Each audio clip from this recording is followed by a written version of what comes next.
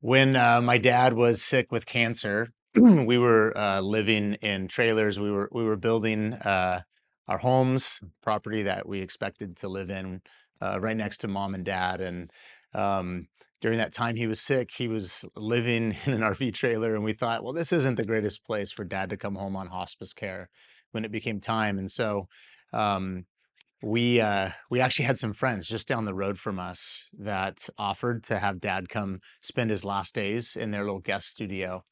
And I'll never forget when we pulled dad into the guest studio.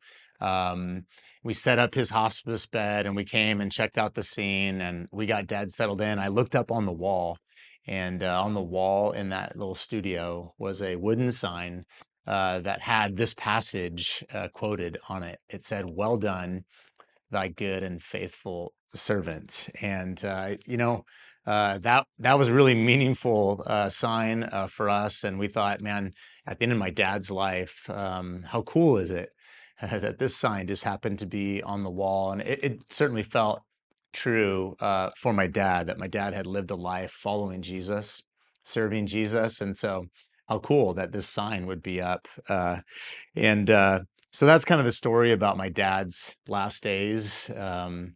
But in this passage today, we're going to talk about what Jesus has to say about the last days. And I think that this story is helpful for us to think about in the context of not only what will the end of the world be like, but also about what type of legacy do you want to leave behind when your days have reached their end. This story, it comes as part of Jesus' famous Sermon on Signs.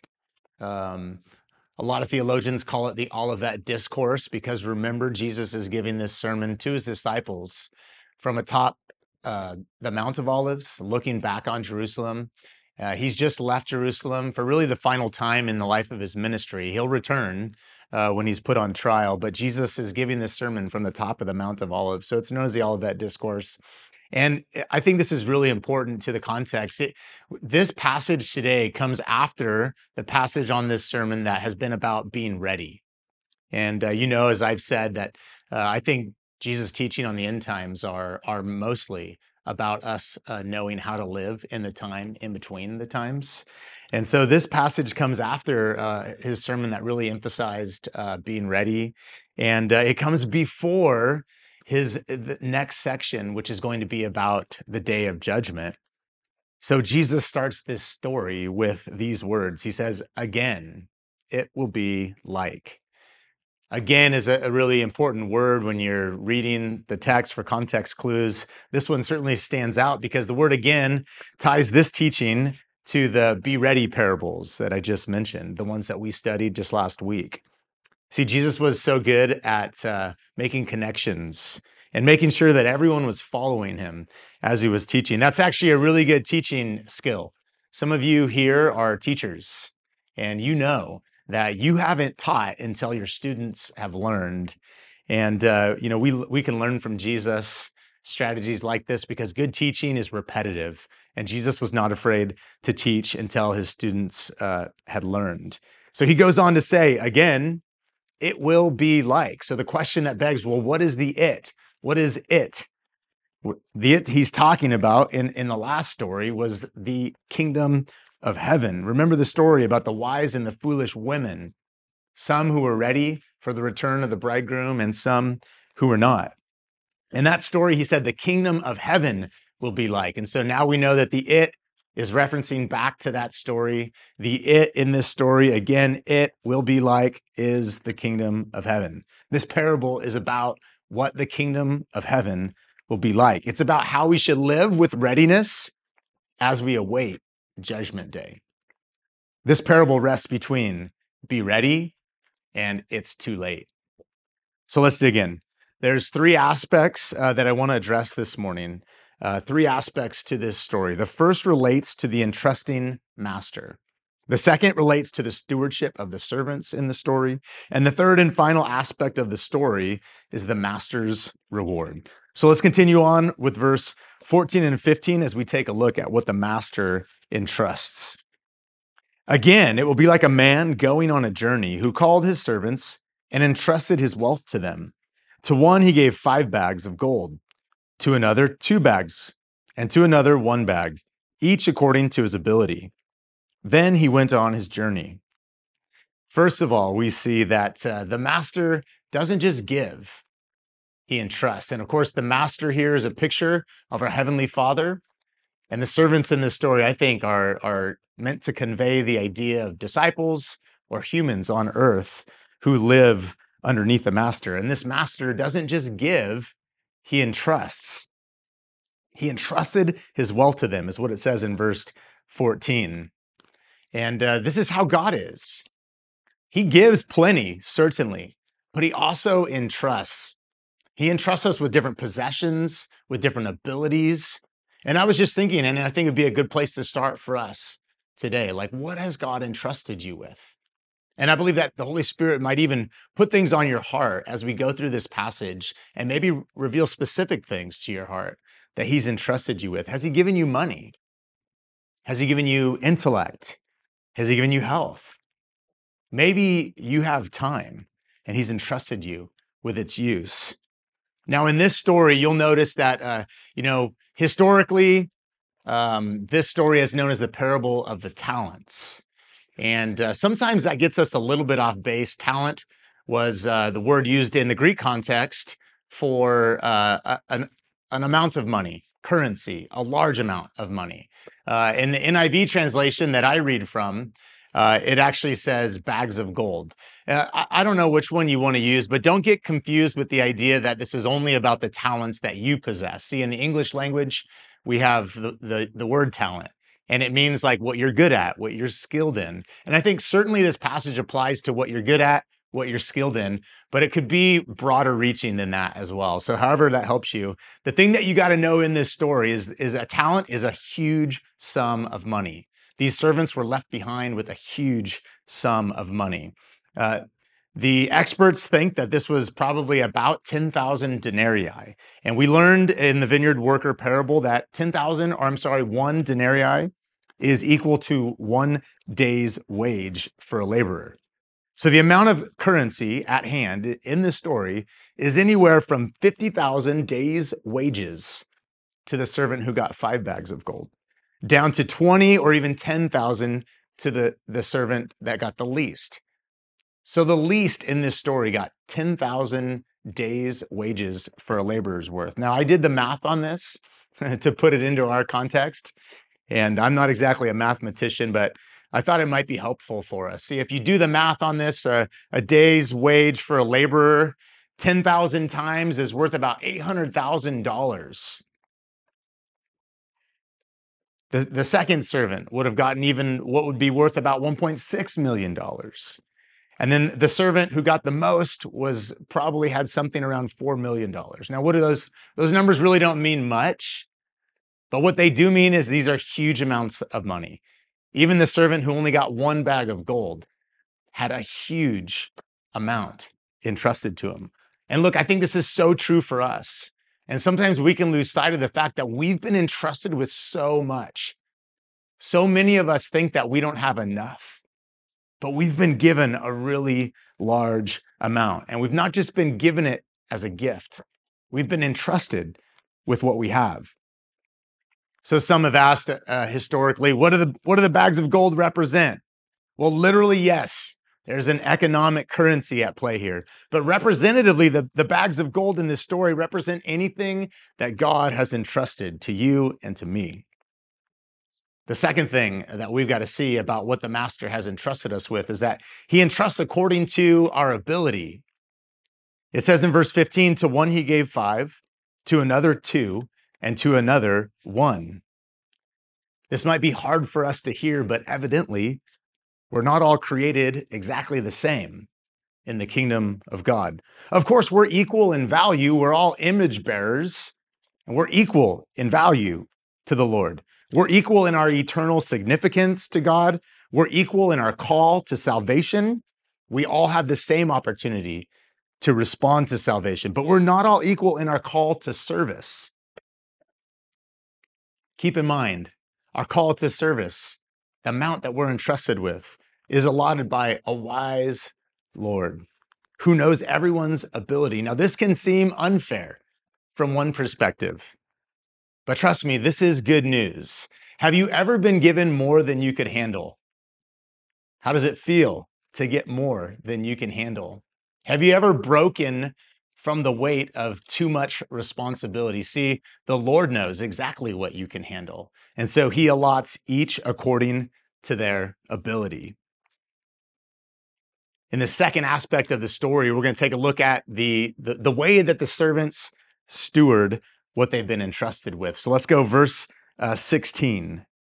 It says, the man who had received 5 bags of gold went at once and put his money to work and gained 5 bags more. So also the one with 2 bags of gold gained 2 more. But the man who had received 1 bag went off, dug a hole in the ground, and hid his master's money.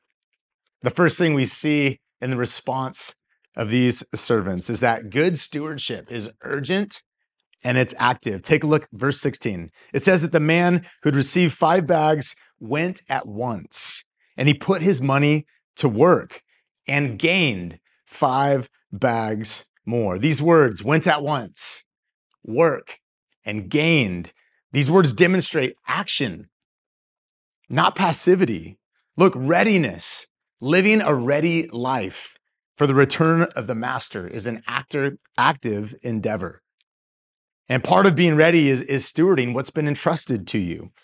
I think this is how we keep watch. You hear that phrase a lot. Keep watch for the end of the world. I think we keep watch for Christ's return by living urgently and actively with what we've been entrusted. Look, it's not religious inwardness, but an active engagement that mobilizes the believer in the invitation to risky initiatives.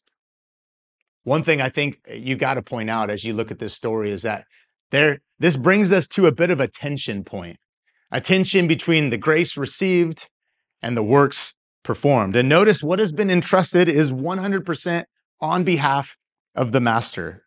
This is the grace that buys our salvation. Grace that leads to salvation is unmerited. This grace, though, which is freely received, it enables the works that follow. Grace enables works. Works don't enable or earn grace. We've got to get that equation correct. Receiving precedes doing in the Christian life. Only the freely received entrustment enables the outgoing works. See, grace presumes, grace expects that responsibility will follow. And where it does not, we learn from this story that there will be judgment. Grace is free, but it must be received, just like a nice pass to a wide open wide receiver. A great pass without reception does no good. Received grace should lead to action. 1 Peter 4:10 says it this way, if you're confused at this point. Again, the biblical principle of using scripture to interpret scripture. When we get to these tension points and we're like, wait a minute, Noel, I thought you said we're saved by grace alone, through faith alone. Yes, I have said that. So let's take a look. What does 1 Peter 4 teach us about how to walk this tension out? It says in verse 10, each of you should use whatever gift you have received to serve others as faithful stewards of God's grace in its various forms. Verse 11 goes on, if anyone speaks, like me, they should do so as one who speaks the very words of God. Not all of you speak, though. And so he goes on, if anyone serves, they should do so with the strength that God provides. You get the idea. The grace that we freely received prompts us into action, and we steward the grace that we've received through conscientious action, each according to his gifts. The second thing we see in these few little verses about the stewardship of the servants is that bad stewardship avoids risk. Look, verse 18, but the man who had received 1 bag only, he went off and he dug a hole in the ground and he hid his master's money. We've learned this before about Jesus in the Gospel of Matthew, but it would seem that Jesus is against withdrawing. He's against especially a motivation of fear that would cause us to withdraw and to play it safe. Some of us have used risk as an excuse for not mixing in the world.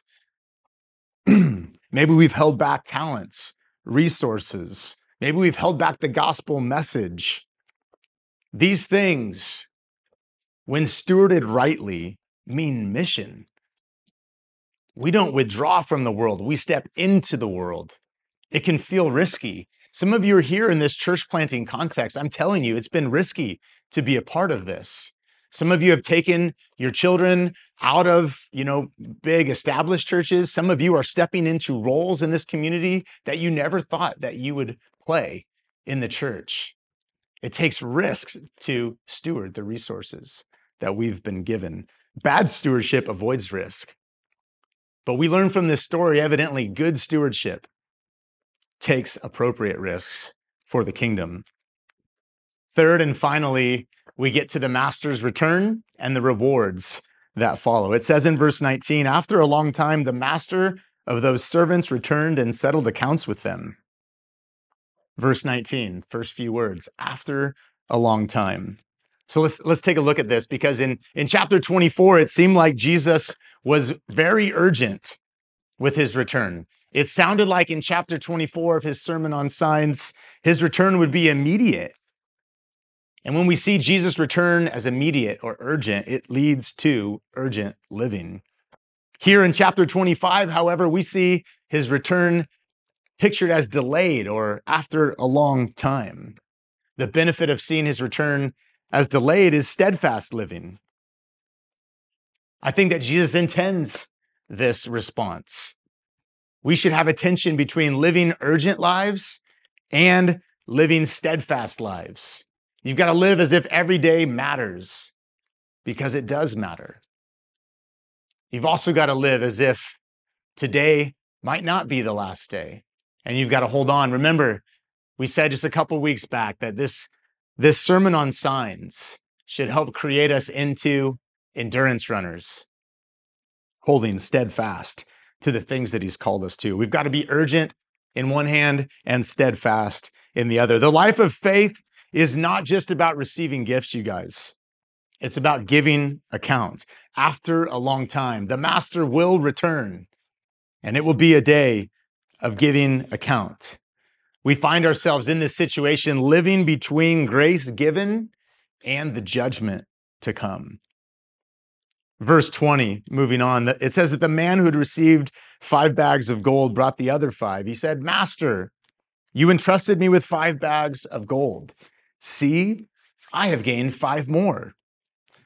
That word see just jumps off the pages to me. There's a joy in this servant's work. It's almost like he's like, Mommy, mommy, mommy, look what I did.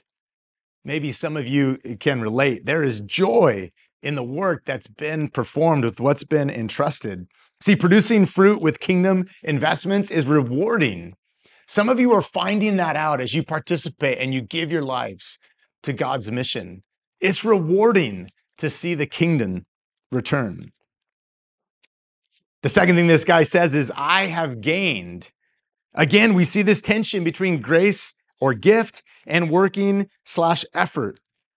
Look, in any event, the takeaway with this tension is that God gives grace freely, but we work it out into the world. We work out our salvation, is what Paul says in Philippians 2, verse 12. There's a tension between grace and work. And so we see in this story that the master's returning, and he wants to know what we've done with what we've been entrusted. So let's take a look at the reward that comes to the servants in this story. Verse 21, his master replied, well done, good and faithful servant. You've been faithful with a few things, so I will put you in charge of many things. Come and share your master's happiness. 3 different types of rewards we see in this parable. The first reward is words. What's the first thing the master does? Well done, good and faithful servants. Are these not the words that we want to hear when our life comes to an end? Well done, good and faithful servant. Imagine the Lord of the universe saying this about your life's work. Is this not the aim of our lives? To hear these words. I think it's the ultimate accomplishment of storing up our treasures in heaven. Notice what's rewarded here. He uses words to reward, but it's not good and flashy servant. Those aren't the words that he chooses. It's not even good and fruitful servant. It's good and faithful servant.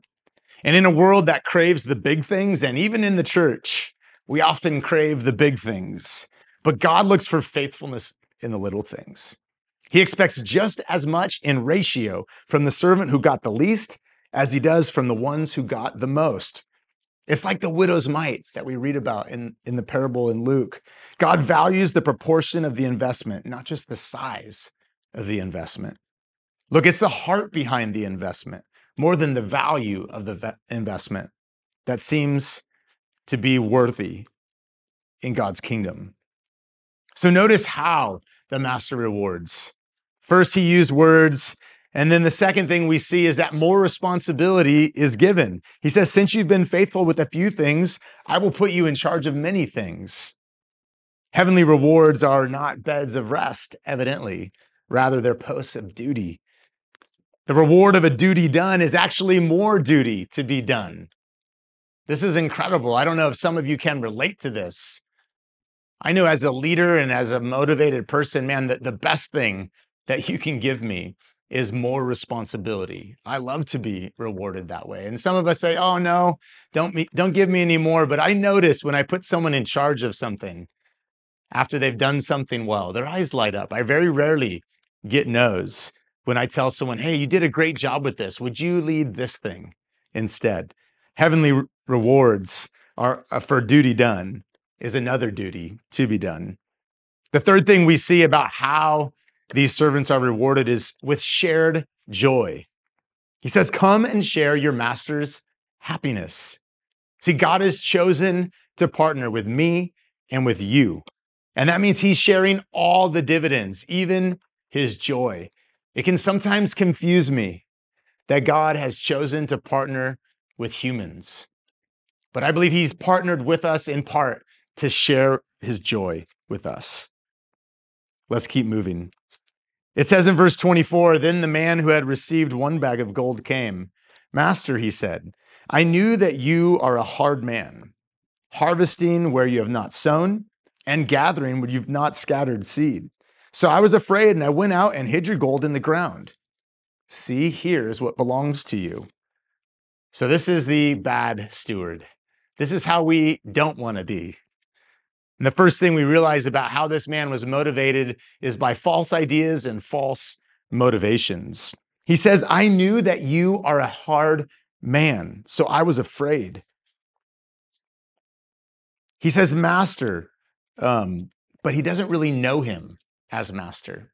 It's one thing to say, Lord, Lord, and it's another thing to actually make him Lord. I think we've learned that already, Matthew chapter 7. His ideas about God are that God is harsh and that he's overly sovereign, like overly in control, to the extent that he doesn't even need the servant. This is this servant's idea of God. He's distant. He harvests where he doesn't sow, and he gathers where he hasn't even planted. And notice how the servant uses like this sophisticated theological argument for his puzzling inactivity. And do we not do this at times? Like even with missions, for example, when we refuse to see the role that we play. You know, we say things like, it's in God's hands. We'll let God do what God's going to do. Look, when our theology leads us to passivity instead of activity, we need to adjust our theology. Let me say it again. When our theology leads us to passivity instead of activity, we need to adjust our theology. Remember, what view of God do you hold? Do you view God as a harsh man? Do you view him as overly sovereign, doesn't even need you or want to partner with you? The God you see is the Christian you will be. What's your view of God? Yes, our master is sovereign, but he's chosen to entrust with us his kingdom wealth. He's chosen to partner with humans to bring about his kingdom and to share his joy. The second thing we learn from the bad steward is that he had false motivations. He didn't just have false ideas, but his false ideas led him to false motivations. He said, I was afraid. This man was motivated by fear. Check out what 1 John 4 has to say about fear. This is 1 John 4:17. This is how love is made complete among us, so that we will have confidence on the day of judgment. In this world, we are like Jesus. There is no fear in love, but perfect love drives out fear. Look, fear can lead us to respond in ways that will seem appropriate, but are in fact foolish. I believe that this is like a preservation rather than a multiplication mindset, and it's driven by fear. And if we're honest, it can at times be the conservative error. And I know what you're saying. I thought, being conservative theologically was a good thing, right? I mean, we are, after all, conserving the truth of the doctrines handed down to us. We're not trying to progress the doctrines of Scripture.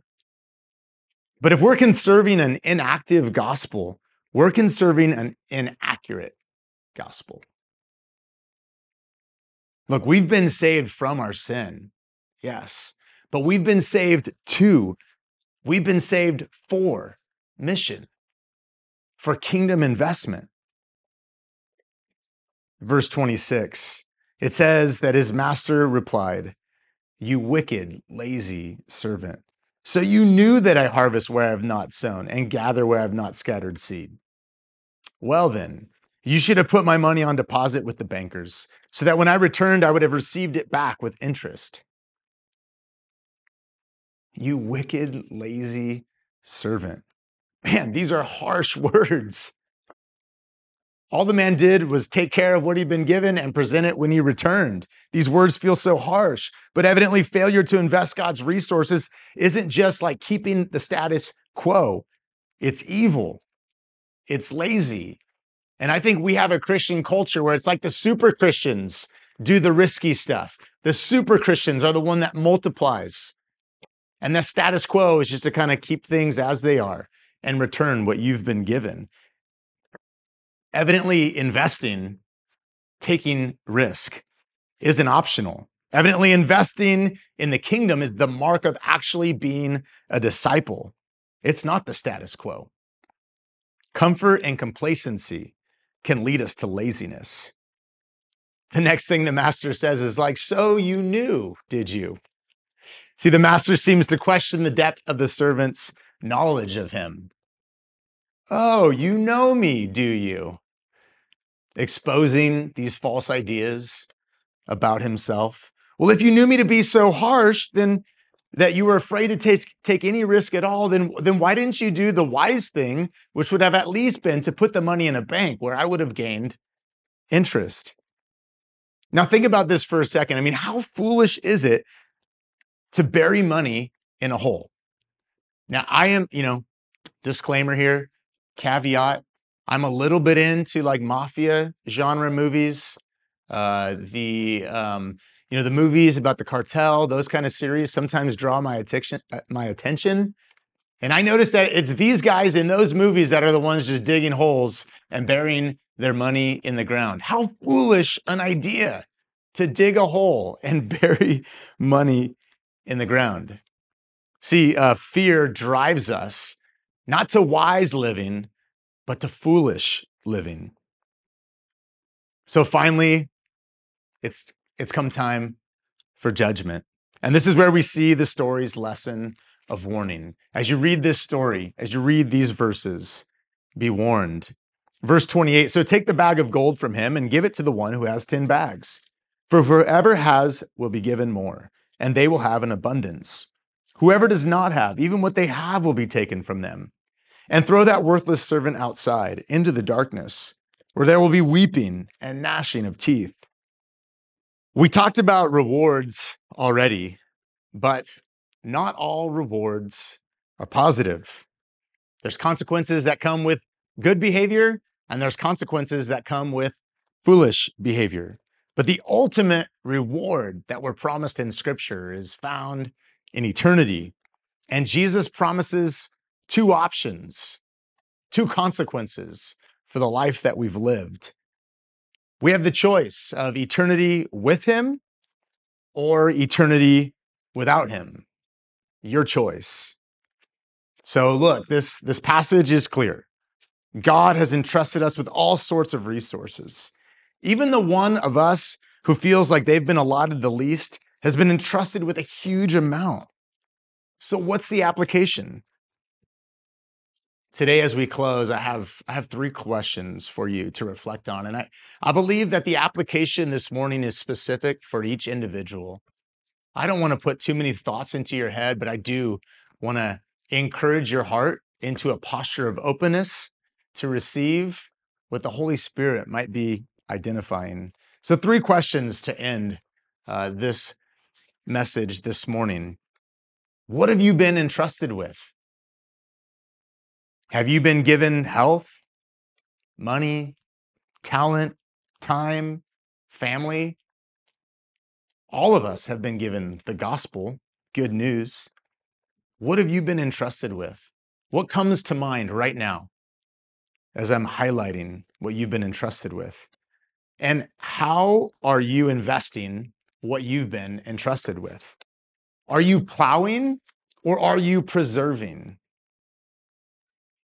And then finally, the third question, what are you investing the master's possessions in? Notice in this story, the good servant invested the master's possessions in the master's kingdom, not in his own kingdom, but into the master's kingdom. Are you investing in your kingdom or are you investing in his kingdom? What have you been entrusted with? Wherever you're at right now, if something came to your mind, I encourage you just to write it down, maybe in a journal or just on that piece of paper that you've got with you. What if this morning, as a response, we came to the altar, to the table, to the broken body and poured out blood of Jesus and offered to go again by investing what's been entrusted to us? I mean, what if we brought our fear and our false ideas about God and we just laid them down at the altar this morning and just let them go? Look, we're believing for an enormous kingdom harvest. We're contending for a flood of the Spirit in our community. We're contending for a super bloom event, a super bloom of faith in our community. Will you invest towards these ends? Or will you pull back in an attempt to preserve, hiding in fear and missing the party?